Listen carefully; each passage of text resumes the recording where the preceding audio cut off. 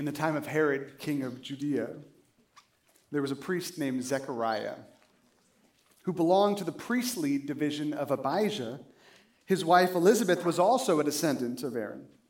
Both of them were righteous in the sight of God, observing all the Lord's commands and decrees blamelessly.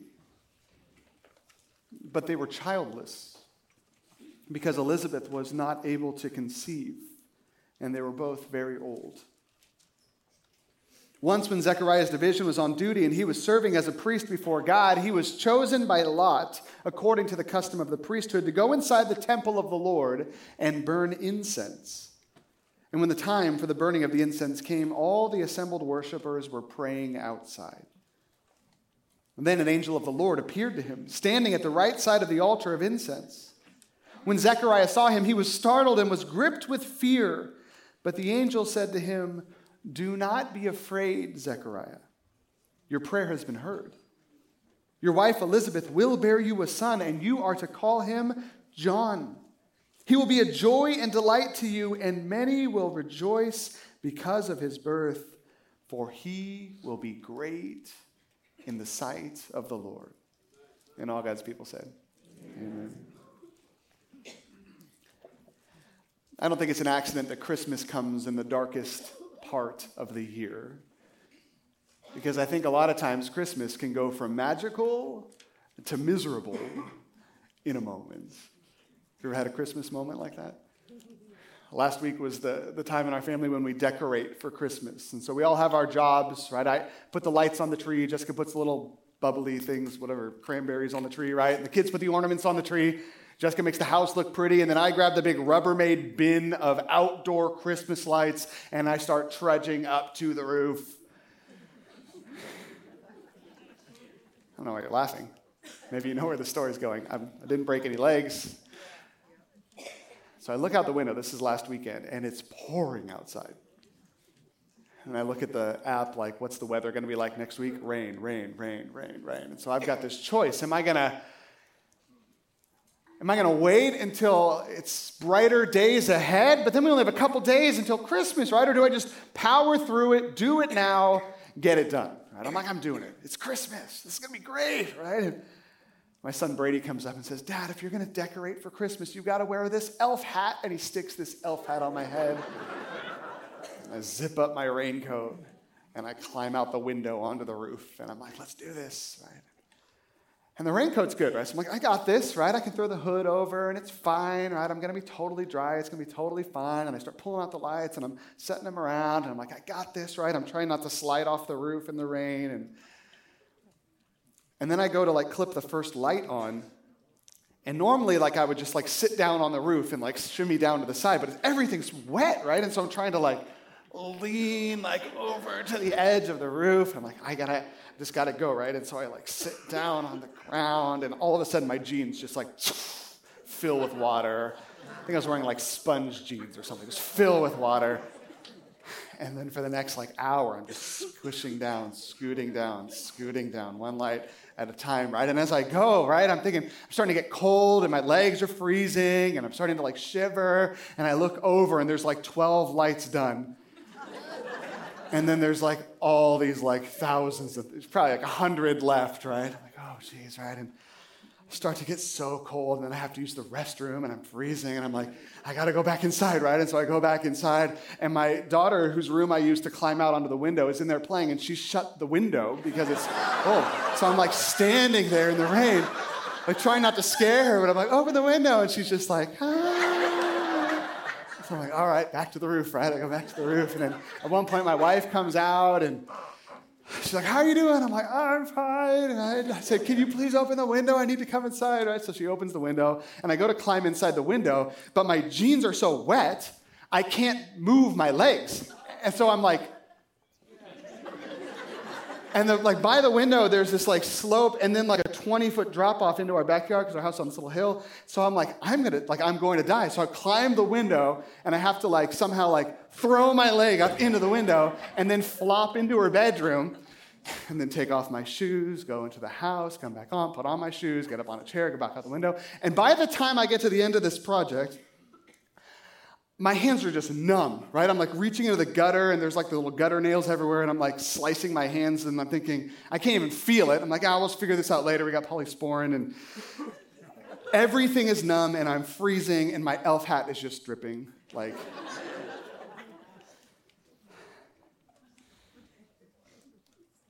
And Christmas setup day went from magical to miserable, just like that.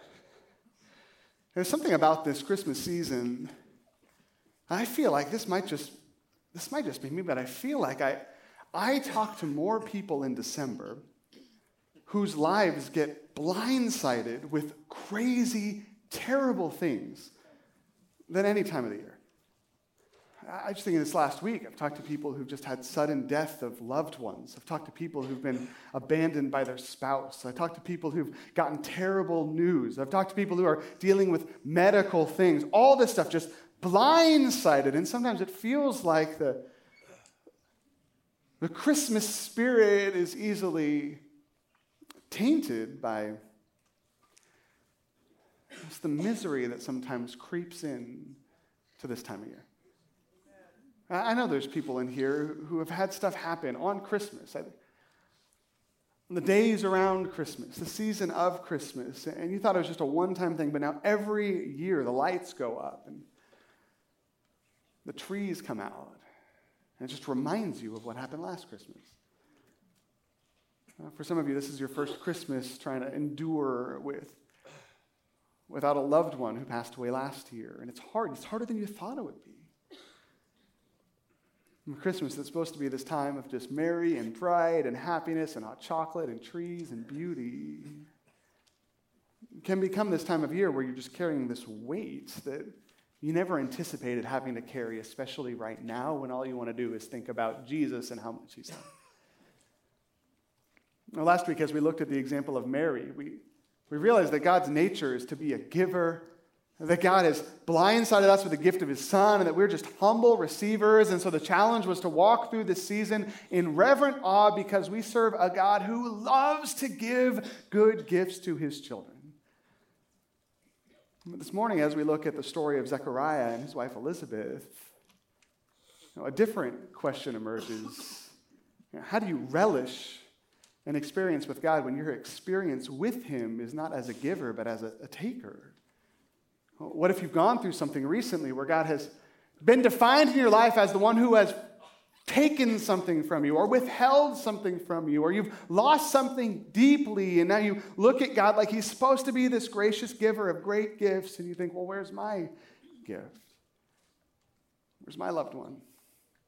Where's my joy? Where's my peace in this season? And we're going to look at the story today of this couple who served God faithfully and yet had something in their life that had been withheld from them for a long, long time, and wrestle with what that might mean for our lives as well. Zechariah, who the character we talk about in this story, I feel like I can describe him in Luke chapter 1 with 2 words. You can write these down, but they're not like theological words or anything. Godly and jaded. Those are the 2 words that I would use to describe Zechariah. Godly, in the sense that he is a man who's serving the Lord faithfully. He's in the temple. He's a priest. He's got a religious background. It's amazing. But jaded, because in the sense when God comes to him and you hear the conversations around it, you just see that there's something in his life that has not worked out, and it's made him question God. And even though he serves him faithfully, he's a little bit jaded about the whole thing at the same time. And some of us are like that today. Now, you might think, oh, I'm not jaded at all. Here's a quick test you can use to find out if you have any jadedness in you. It's 3 words that creep into your mind a lot if you're jaded. The 3 words are these: must be nice. You ever think about that? Someone's talking to you about all the gifts they're buying for their kids at Christmas time, and you just lost your job, and you're thinking, wow, must be nice to buy gifts for your kids. Must be nice. Someone says, I don't know, it's so hard because this year we have to go to my parents' house for the Christmas, and the next year we have to go to my spouse's house, family's house for Christmas, and there's just so many houses to choose from. And you're like, wow, must be nice to have a lot of family, so many you have to choose between all of them, right? Oh, I hate this Thanksgiving dinner because my family just talks and we play board games all night and whatever. You're like, wow, must be nice to have a nice, loving family. Wow, that sounds so hard. It must be hard for you. So you get a Christmas card with this beautiful family, and you think, wow, it must be nice to be able to have kids. It must be nice. You're a godly person. You never say this out loud, but you just feel this phrase creeping into your life all the time because everyone seems to be enjoying and relishing, especially in this season, the thing that has been withheld from you. You've lost someone, and everyone seems to be talking about the fact that they have someone.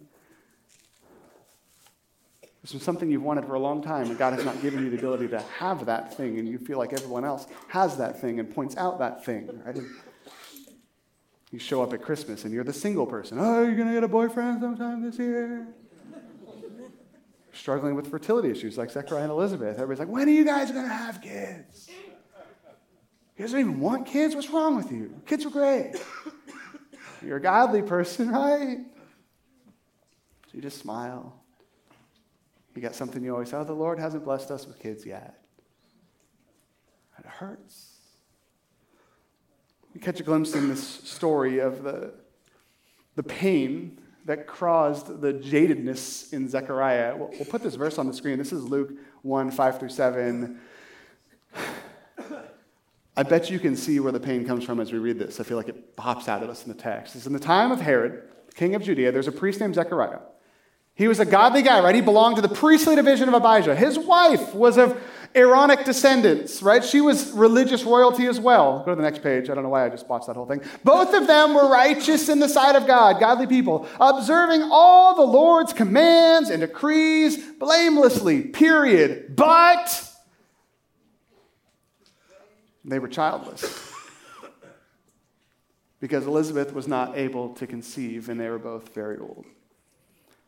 It's like this list of amazing qualifications, qualities, godliness. And then as we read this in the English text, all we can see are three letters, B-U-T, but.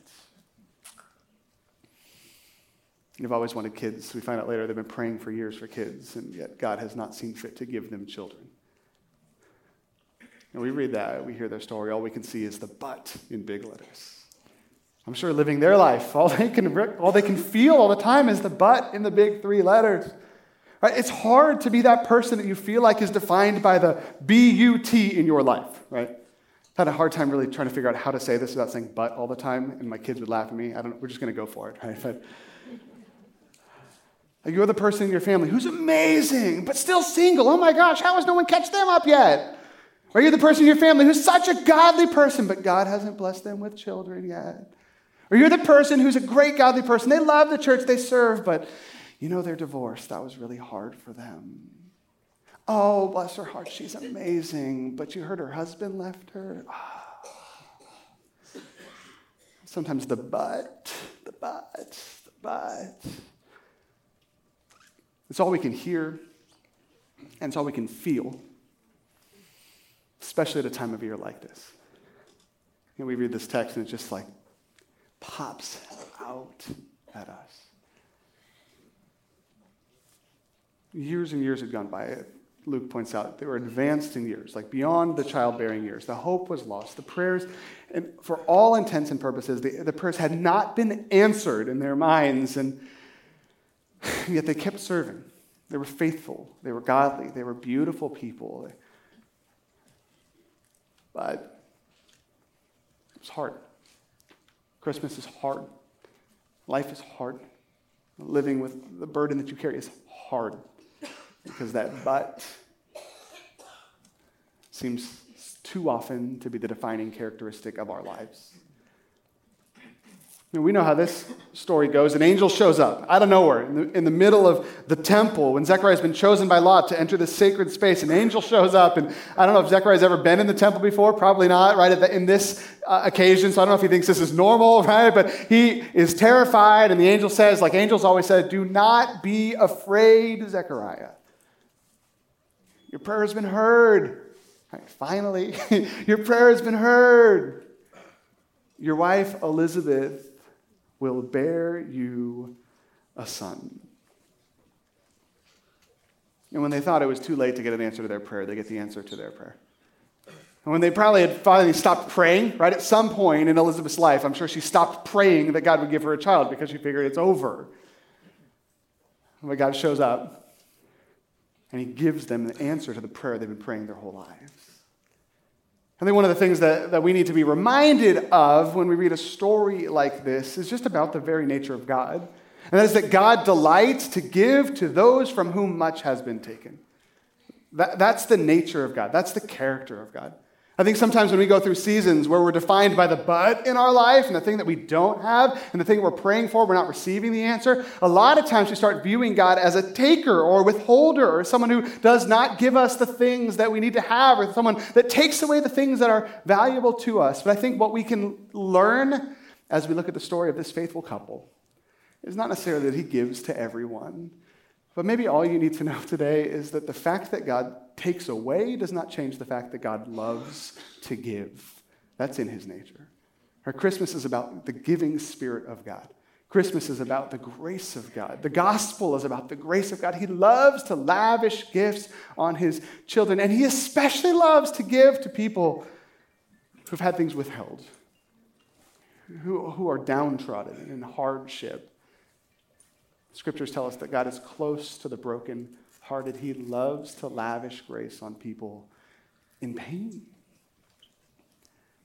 I would love to be a fly on the wall when Zechariah goes and tells his wife Elizabeth, but because one thing that happens in the midst of Zechariah's conversation with the angel is his jadedness comes out. An angel says, "You're going to have a child, right?" And Zechariah should be like, "Yes, this is awesome, amazing." But that's not what he says. He says, "How can I be sure of this? I'm an old man and my wife is well along in years." And the angel says, "Well, this is how you can be sure of this." I love this answer. The angel says, "I am Gabriel. I stand in the presence of God and bring this news to you. And since you didn't listen, I'm going to shut your mouth and you're going to be mute until the time that this happens." Oh, come on. That's like insult to injury. Like, come on. Right? Zechariah is standing there. Here's this crazy news. He's jaded, right? He's like, whatever.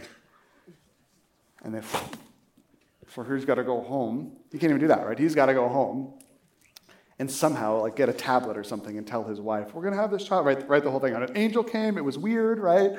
He comes out of the temple. Everybody's like, "What happened to that guy?" He's like, goes home. He probably couldn't even make the sound. Goes home and he's talking. I can't even do this right. He goes home and he's communicating somehow with Elizabeth. There's going to be a baby and we're going to call him John. And she's like, "Well, your name's Zechariah, though." It's like, "I know." It's, right? And so then goes and goes and goes. And then finally she gets pregnant. And Zechariah is this jaded character who's been blindsided by the goodness of God. But when you read about Elizabeth, it's like you don't see any jadedness in her whatsoever. She's just ecstatic about this news. Right? Elizabeth, one of the things that strikes me, I feel like one of the greatest miracles in the Christmas story that no one ever talks about, is that Elizabeth, who struggled with infertility her whole life, right, has gone through all these seasons in life, not been able to have children, and has to watch everyone in her family, everyone in her community, everyone get pregnant, and not get jaded by the fact that everyone can have children but her. Then finally she gets pregnant. She stays in seclusion in her house. She doesn't talk to anyone. She's just pondering up these things in her heart when her cousin Mary shows up, who's 13 years old, probably, has never even had a boyfriend, right? Never been with a guy, right? She didn't do anything, and even she gets pregnant, right? Everyone's getting pregnant, and you would feel like that would be like the pinnacle, like, Mary, it must be nice, right?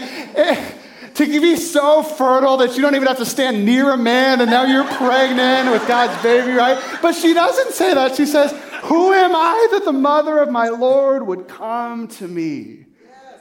She's just delighted by the grace of God and she's excited and she's having this baby, right? She's not thinking, "I'm so old, I don't want to raise a kid, I'm tired." Right? She's not thinking any of that. She's delighting in the goodness of God because he loves to give good gifts. Zechariah is still struggling because he can't talk. And in the moment after this hard life that he's lived, that God does show up to him. God says things to him like, "Hey, I know you thought it's too late, but you're going to have a kid now." And Zechariah's thinking, whatever. And Zechariah, who's always been struggling with the fact that he's never had someone to pass down his family name, right? If you've struggled with these types of things, it's one of the things that's hard. There's not going to be anyone to carry this family name to the next generation. God says, hey, just so you know, you're not going to name him Zechariah. I've got this weird Greek name for you to give him. It's like, oh, come on, right? It's like my last name's Strange, right? I probably don't want to pass on the family name, but I'm going to because I've got 1,000 children. And it'd be like if God shows up to me and says, hey, Danny, you're going to have a child. I want you to name him Jackson McGillicuddy, right? It's like, what? Do people even have that name anymore? Is that just in cartoons? What is that? Name him John. Oh, jeez. And by the way, since you disobeyed, you don't get to talk for 9 months. Great, thanks. So Zechariah has to sit there in his house while his wife's getting pregnant with a baby that's not going to carry his name. He has to wrestle with the fact that he's jaded because God showed up and then he said the wrong thing and God punished him. He's got to sit there while his whole family and village shows up to delight at the birth of this child, and he's just like,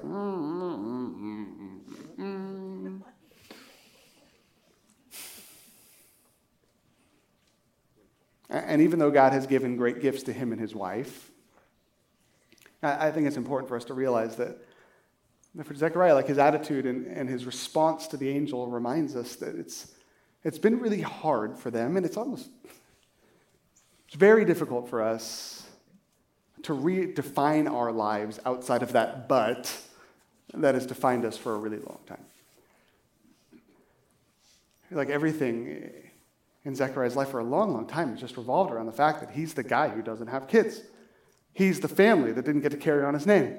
He's the one. The people in the community were saying, well, you must have sinned, or maybe Elizabeth sinned, or maybe there's sin in your background, maybe there's sin in your family, right? Why is it that God has not blessed you with children? He's sick of talking to people about these things. And now, when it's too late and he's too old, and he had stopped praying, now God shows up.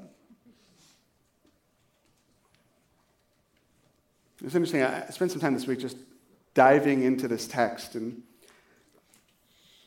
trying to wrestle with why does God allow us a lot of the time to be defined by the but in our life? It just seems like it's so stark when you read the English text that they were amazing people. They were godly people. They observed all the Lord's commands, but they were childless. It's like one of those questions how can a good God allow these people to be in this state so long where he defines them in a way that is painful to them? And you know what I discovered in the text that I'd never seen before? That word but in verse 7, if you have the Bible open, you look at it, the sentence ends in verse 6. It starts with a capital B, but in verse 7, but they were childless, but they were childless. That but that stands out to us so deeply, that but does not exist in the original manuscripts. It's not there. Now, the word that's translated but in Luke chapter 1, verse 7 is the word kai, which means and. The word kai is used 9,000 times in the New Testament. It's almost always translated and or even or also or every, right? It's a word that says this also happened, this also happened. It's adding, never taking away. It's actually used over 90 times in Luke chapter 1 alone.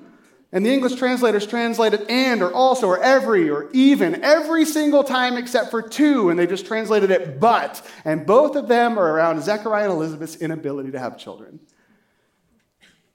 I wonder what's going on here, right? Because if God wanted this word but to shine out as strongly as it shines out to us, he wouldn't have used a word that does not mean but. There are words in the Greek language that mean but. He would have used them. What I realize as I look at the English text and as I think about why this was translated this way is that if we put and in our English Bibles right here where we see but, it would seem like there was a typo to us. Because our minds can't comprehend an and in this sentence. If we just translated it directly and it said, Zechariah and Elizabeth were righteous and they were godly and they were blameless and they served the Lord and they didn't have children and they were old. What? It seems like there's something wrong. Did you not hear what you just said? Like, two of those things were very negative, contrasting to the very positive. And in fact, every time that the word kai is translated but, it's translated that way because it's not a hard stop like but it's translated that way because it just wouldn't make sense to us with our language if it was translated and or also.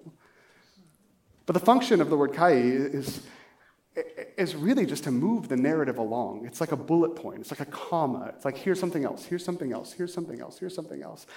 And all that Luke is trying to draw out and all that God is trying to draw out is a list, like a bullet point list of everything about Zechariah that you need to know before the story starts. That's it. Right? He's blameless. He's righteous. They're infertile. They're old, right? This is all going to be important later. Just write these things down, right? These are all the things you need to know about Zechariah. But when we read that with our lives that are hard, with the but that defines us, with the things in our own lives that have been really hard for us to bear, we just can't read this like a basic list of parallel attributes. We have to see these last two as life-altering, game-changing negatives that God has withheld something great from them. Just how we read it.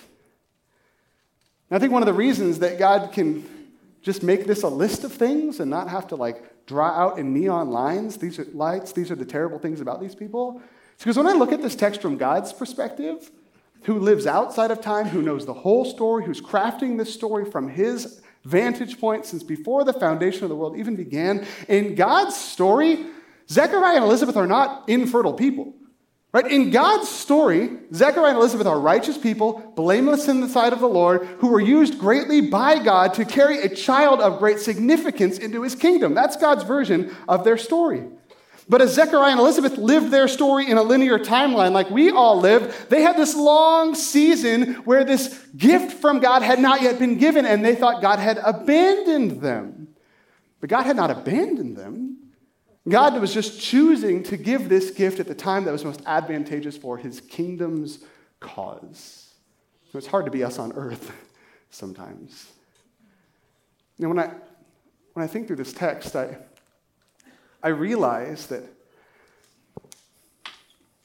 what God is doing is he's giving great gifts at the perfect time to his people because he's amazingly glorious.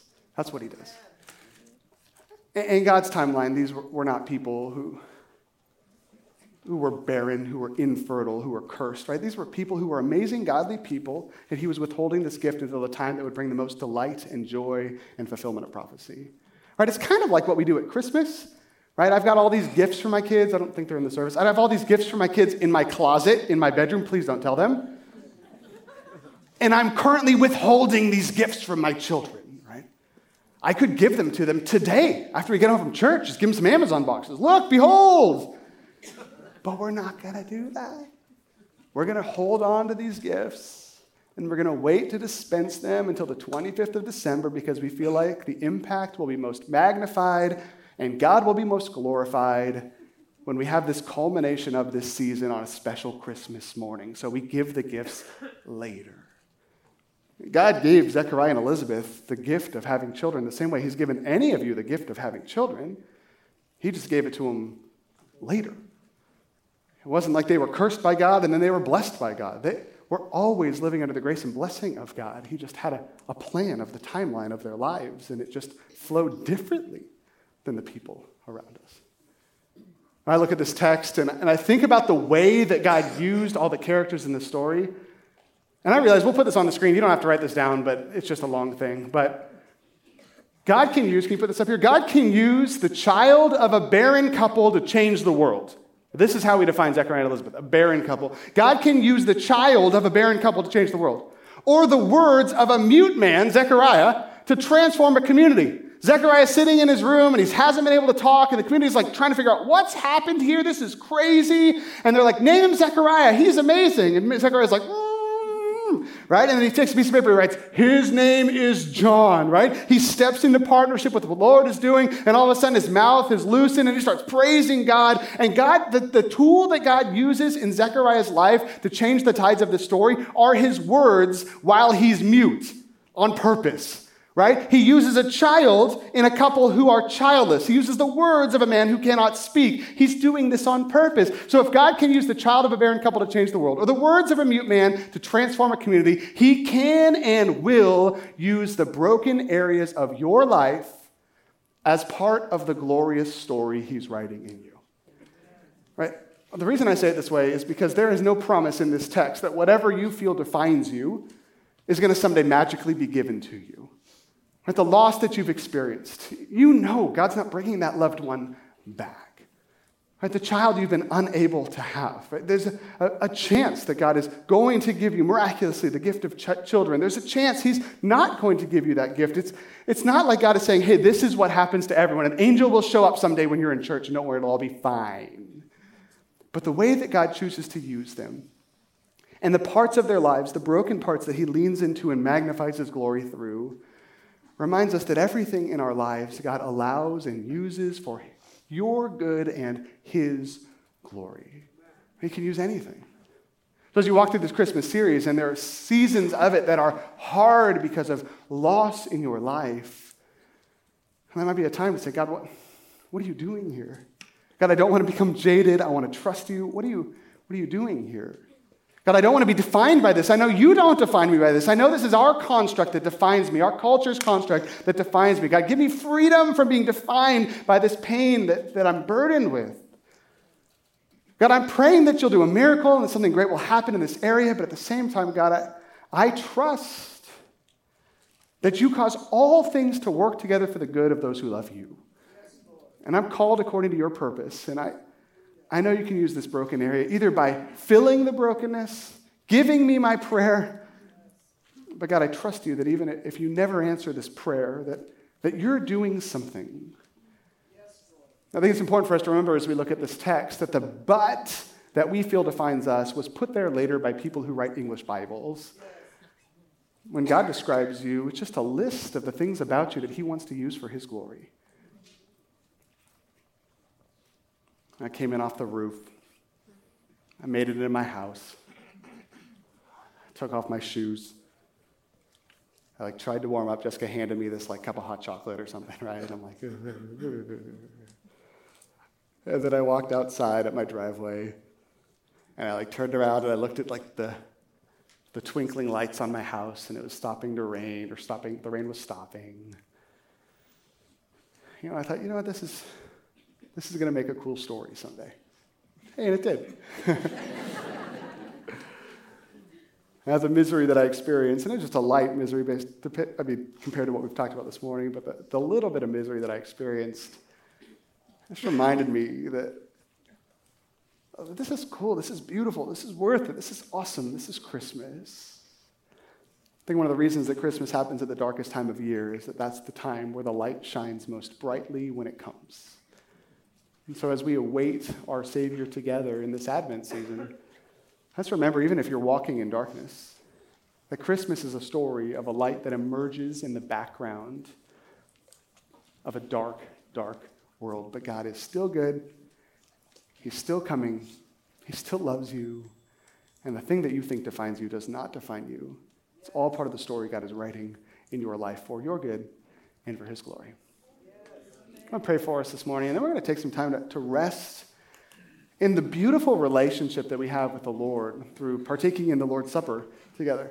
Last week I had a lot of you saying, wait, it's the first week in the month, where's communion? And we decided to push it off to this week just because there was so much as we were launching Christmas last week. We wanted to be able to slow down and partake of this meal together. This is not just a ritual we do. It's not like it's magic bread or a magic cup, right? You eat it and drink it and something happens. It's a ceremony that Jesus has instilled in us that we might walk through this and remember the most significant thing that's ever happened in our lives and ever happened in the history of mankind, which is that Jesus came to this earth, that he walked among us, he lived a perfect life, and then he gave up his life for the salvation of all who would believe in him. If you're a Christian in this room this morning, this is a time for you to grab this bread and grab this cup and hold on to it and remember the significance and beauty of the death of Jesus and his resurrection in your life and in the world. If you're not a believer in Jesus this morning, there's no shame in letting the plate just pass on by. Or maybe this is a time for you to just stop and say, you know what, God, what am I doing with this message that you've given the world at this time of year, that you have come for us? Maybe this is the moment for you to turn your heart to Jesus. Say, I'm ready to believe. I'm ready to walk with you. I'm ready to explore what it means to be saved by you, forgiven by you, given a new life by you. After the service, if that's you this morning, stop by the prayer room and just let them know, hey, I'm wrestling with what it means to be a Christian. I'm not ready to take communion, but tell me about it. And someone would love to pray with you, talk to you about those things. I'd love to help equip you to walk in your life with God. Let me pray for us, and then we'll receive these elements. I'll come back up and we'll eat and drink together in a moment.